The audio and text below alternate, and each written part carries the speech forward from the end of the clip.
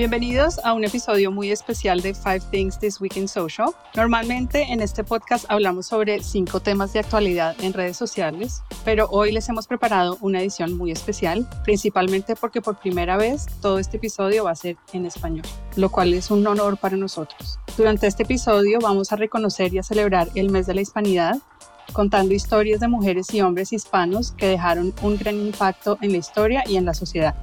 Entonces, si te apasiona el mercadeo, te desvives por la publicidad o eres un brillante creativo que desea aprender más sobre nuestra herencia hispana, este es el podcast para ti. Acompañándome hoy tenemos 2 increíbles panelistas, la súper talentosa Senior Art Director Danae Núñez y el brillante Senior Copywriter César Roth. Hola Danae. Hola, hola. Danae, cuéntanos un poquito sobre ti y dinos cuál es ese plato o receta que para ti sabe ahogar. Bueno, pues como dices, soy Senior Art Director, que en realidad no sé cómo se dice en español, pero bueno. Pero yo soy de México, soy de la Ciudad de México del DF, soy chilanga. Y para mí el plato, claro, los tacos, que es el plato más versátil y más rico que se pudo haber creado. Estoy súper de acuerdo, los de birria son los mejores, en mi opinión. Claro. César, hola. Hola, buenas tardes. La misma pregunta para ti. Cuéntanos un poquito sobre ti y cuál es ese plato o receta que sabe ahogar. Pues yo me llamo César, yo sí sé cómo decir en mi puesto de español. Soy copy senior en Riey, Nueva York. Soy de Madrid y como tal voy a decir que el plato es el cocido madrileño. Y es una receta regional, pero que es muy común en otras partes de España. Y básicamente en una olla grande se cuecen legumbres, verduras y carnes de cerdo, ternera y pollo. Y suele ser la comida que hacemos los domingos y que junta a la familia alrededor de la mesa durante horas. Súper. Gracias, César. Ahora es mi turno. Mi nombre es Margarita Castro. Soy Project Manager aquí en Great New York. Nací y crecí en Colombia. Soy caleña, pero criada en Bogotá. Y estoy honrada de ser su anfitriona el día de hoy. Un plato que para mí sabe a casa son los buñuelos con chocolate. Los buñuelos colombianos son unas bolitas de queso fritas, doraditas y crujientes. Y ya me estoy muriendo de antojo solo de hablar de esto. Y se comen especialmente durante Navidad. Bueno, hoy vamos a hablar de 5 hispanos que contribuyeron a la cultura y a la sociedad de diferentes maneras. Primero, Danae va a hablar sobre Gabriel García Márquez. Después, César nos contará la historia de Miguel Hernández. En tercer lugar, yo les estaré contando un poco sobre las hermanas Mirabal. Después, César hablará de la cuarta persona, el ícono del béisbol, Roberto Clemente. Y para cerrar, Danae va a hablar de la quinta persona, el cinematógrafo Guillermo del Toro. Pero antes de empezar, me encantaría comenzar esta conversación estableciendo la diferencia entre hispano y latino, ya que estos términos a menudo se usan indistintamente, pero significan cosas diferentes. Entonces, ¿cuál es la diferencia entre hispano y latino? El término hispano se usa para describir a una persona que proviene o tiene antepasados de un país de habla hispana, por lo que en la mayoría de circunstancias, cualquier individuo que haya sido criado con el español como su primer idioma, generalmente puede definirse como hispano. Por otro lado, el término latino es un término geográfico. Se refiere a una persona de América Latina o de ascendencia latinoamericana. En este sentido, el término hispano incluye a España, pero excluye a Brasil, y latino incluye a Brasil, pero excluye a España. Bueno, con esta aclaración estamos listos para empezar. Danae, cuéntanos sobre Gabriel García Márquez. Ok, pues ya les comparto la historia de Gabriel García Márquez. Nació en 1927 en Aracataca, Colombia, y se convirtió en uno de los más grandes escritores del siglo X. Ganó el Premio Nobel de Literatura en 1982 y eso lo convirtió en solamente el 4º latinoamericano en recibirlo. Conocido realmente por su obra maestra, 100 años de soledad, que escribió en 1967.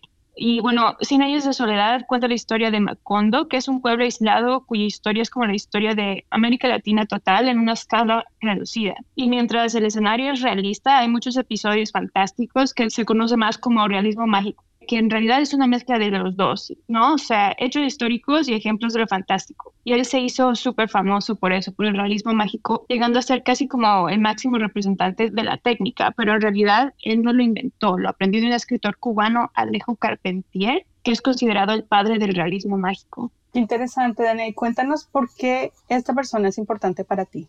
Yo no soy escritora, la mayoría de los creativos somos narradores, ¿no? Contamos cuentos. Para mí, storytellers, sí, Sergio se sabe la palabra para storytellers en español, pero para mí es eso, es lo que somos. Pero no se puede negar que Gabriel era uno de los narradores mejores del mundo, o sea, sus historias eran súper cativantes y duran para siempre, o sea, son igualmente relevantes ahorita que antes. Y lo que también me gusta de él es su movimiento político. O sea, estuvo muy involucrado en la política de Colombia y estuvo fuertemente influenciado por el periodo entre 1940 y 1950 en Colombia, conocido como la violencia, que es un periodo de conflicto civil en el que murieron 300.000 personas. Y él fue súper franco sobre sus creencias en ese periodo. Dani, ¿por qué crees que una audiencia moderna debería saber sobre él? Yo creo que porque cambió el curso de la literatura con su uso del realismo mágico, influyendo generaciones posteriores después de su libro. También es uno de los pocos latinos que ha obtenido el Premio Nobel de Literatura. Entonces, ha logrado mucho, no solo con su libro, pero contando todas sus piezas y todos sus cuentos. Súper. Última pregunta antes de pasar el micrófono a César. ¿Qué es algo que no sabías de él? Yo no sabía y es súper interesante que llegó a odiar 100 años de soledad, porque según él tenía la impresión de que ninguno de sus siguientes trabajos llegaría al éxito de ese libro, pero en realidad eso no sucedió. Sus 15 libros y cuentos que sacó después también fueron muy queridos. Súper, mil gracias, Dani. Ahora, César, ¿de quién nos vas a hablar hoy? Pues vengo a hablar de Miguel Hernández. Miguel Hernández fue un poeta y dramaturgo español asociado a la generación del 27 y el 36, considerado incluso el epígono de la primera, donde, recordemos, está encuadrado Lorca, entre otros muchos. Nació y creció en una familia de bajos recursos económicos y fue pastor de cabras desde una edad muy temprana. Fue también autodidacta en lo que a literatura se refiere, luchando contra las circunstancias de sus círculos cercanos e incluso contra su padre, el cual se oponía a su desarrollo intelectual, abusando de Miguel físicamente, con palizas recurrentes cuando pasaba tiempo con los libros en vez de con el trabajo de campo. Abandonó, de hecho, la escuela por orden de este último apenas terminó la primaria. Miguel murió de tuberculosis en prisión, encerrado por su participación activa en el bando republicano de la Guerra Civil. En su último libro, Cancionero y romancero de ausencias, se publicó después de su muerte, y la mayoría de estos poemas fueron escritos en papel higiénico, incluso en cartas a su esposa, siendo considerados unos de las mejores poesías en español del siglo. Entonces, César, cuéntanos por qué su impacto fue tan importante. Bueno, el impacto más obvio está en los cientos de escuelas que llevan su nombre en España. Da igual pueblo al que vayas, normalmente siempre hay una. Hay que tener en cuenta que estaba en el bando perdedor, que se quiso borrar su rastro de la historia y que a su muerte le siguieron más de 40 años de dictadura. Es considerado uno de los grandes poetas de lengua hispana, inspirando a casi todas las generaciones posteriores, pero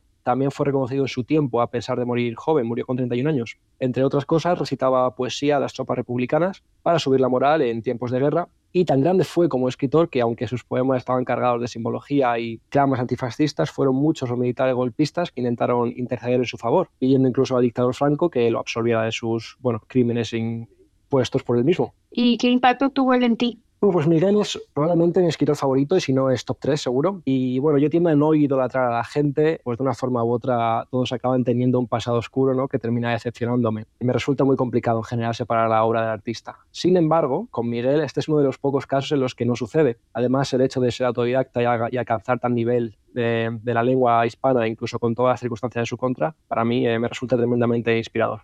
Y la última pregunta, ¿qué es algo que no sabías de él? Bueno, pues es curioso que aparentemente, esto pues no sé si se puede probar o no, pero debido a su personalidad humilde y rústica, no se vestía muy elegantemente para las entrevistas de trabajo. Más bien, por el contrario, solía aparecer en círculos sofisticados con un par de alpargatas viejas. Marg, ahora es tu turno. ¿De quién nos vas a hablar hoy? Les voy a compartir la fascinante historia de las hermanas Mirabal. Patria, Minerva y María Teresa eran 3 hermanas de República Dominicana que arriesgaron sus vidas para trabajar en la resistencia de la dictadura de Rafael Trujillo a finales de los años 50. Ellas ayudaron a organizar y a promover un movimiento clandestino que desafió al régimen, y por esta razón ellas fueron amenazadas y arrestadas en múltiples ocasiones. En noviembre de 1960, las 3 hermanas fueron asesinadas, y esto indignó a la oposición. El asesinato de las hermanas Mirabal es considerado como un detonante clave para el propio asesinato de Trujillo 6 meses después. Por esto, las hermanas Mirabal son consideradas heroínas en República Dominicana y reconocidas mundialmente como un símbolo de justicia social y feminismo. En 1999, la ONU declaró la fecha de su muerte, 25 de noviembre, el Día Internacional para la Eliminación de la Violencia contra la Mujer. Bueno, Margarita, cuéntanos, ¿por qué crees que una audiencia moderna debería saber sobre las hermanas Mirabal? Las hermanas Mirabal se convirtieron en símbolos de resistencia democrática y feminista. Lucharon por lo que pensaban que era correcto, lucharon para ser escuchadas e hicieron todo esto en un momento en el que el machismo era la regla, especialmente para los hispanos. Las generaciones más jóvenes deberían saber sobre ellas porque ellas ayudaron a abrir el camino para que muchas más mujeres se alzaran y defendieran sus creencias. ¿Y por qué dirías que tuvieron un impacto o que son importantes para ti las hermanas Mirabal? Pues yo no sabía nada de las hermanas Mirabal hasta hace poco, que me encontré su historia mientras le leía un libro de empoderamiento femenino a mi hija y quedé fascinada y al mismo tiempo enojada porque yo crecí en Latinoamérica, hice todos mis estudios ahí y nunca nadie me habló de ellas. Aprendí sobre Juana de Arco y otros íconos femeninos, pero ninguna de ellas era hispana. Entonces, el momento en que me enteré de ellas fue como una revelación para mí. ¿Y hay alguna cosa en particular que te sorprendiera que no sabías de ellas? Sí, yo no sabía que había una cuarta hermana, Adela. Ella nunca se quiso involucrar en la resistencia ni en las actividades de sus hermanas. De hecho, murió de causas naturales en el 2014. Después de la muerte de sus hermanas, ella continuó su legado creando una fundación y un museo en su nombre. Tampoco sabía que existe una novela literada basada en su historia. Se llama En la época de las mariposas y fue publicada en el 94. 7 años después se adaptó al cine y parte del elenco fue Salma Hayek y Marc Anthony.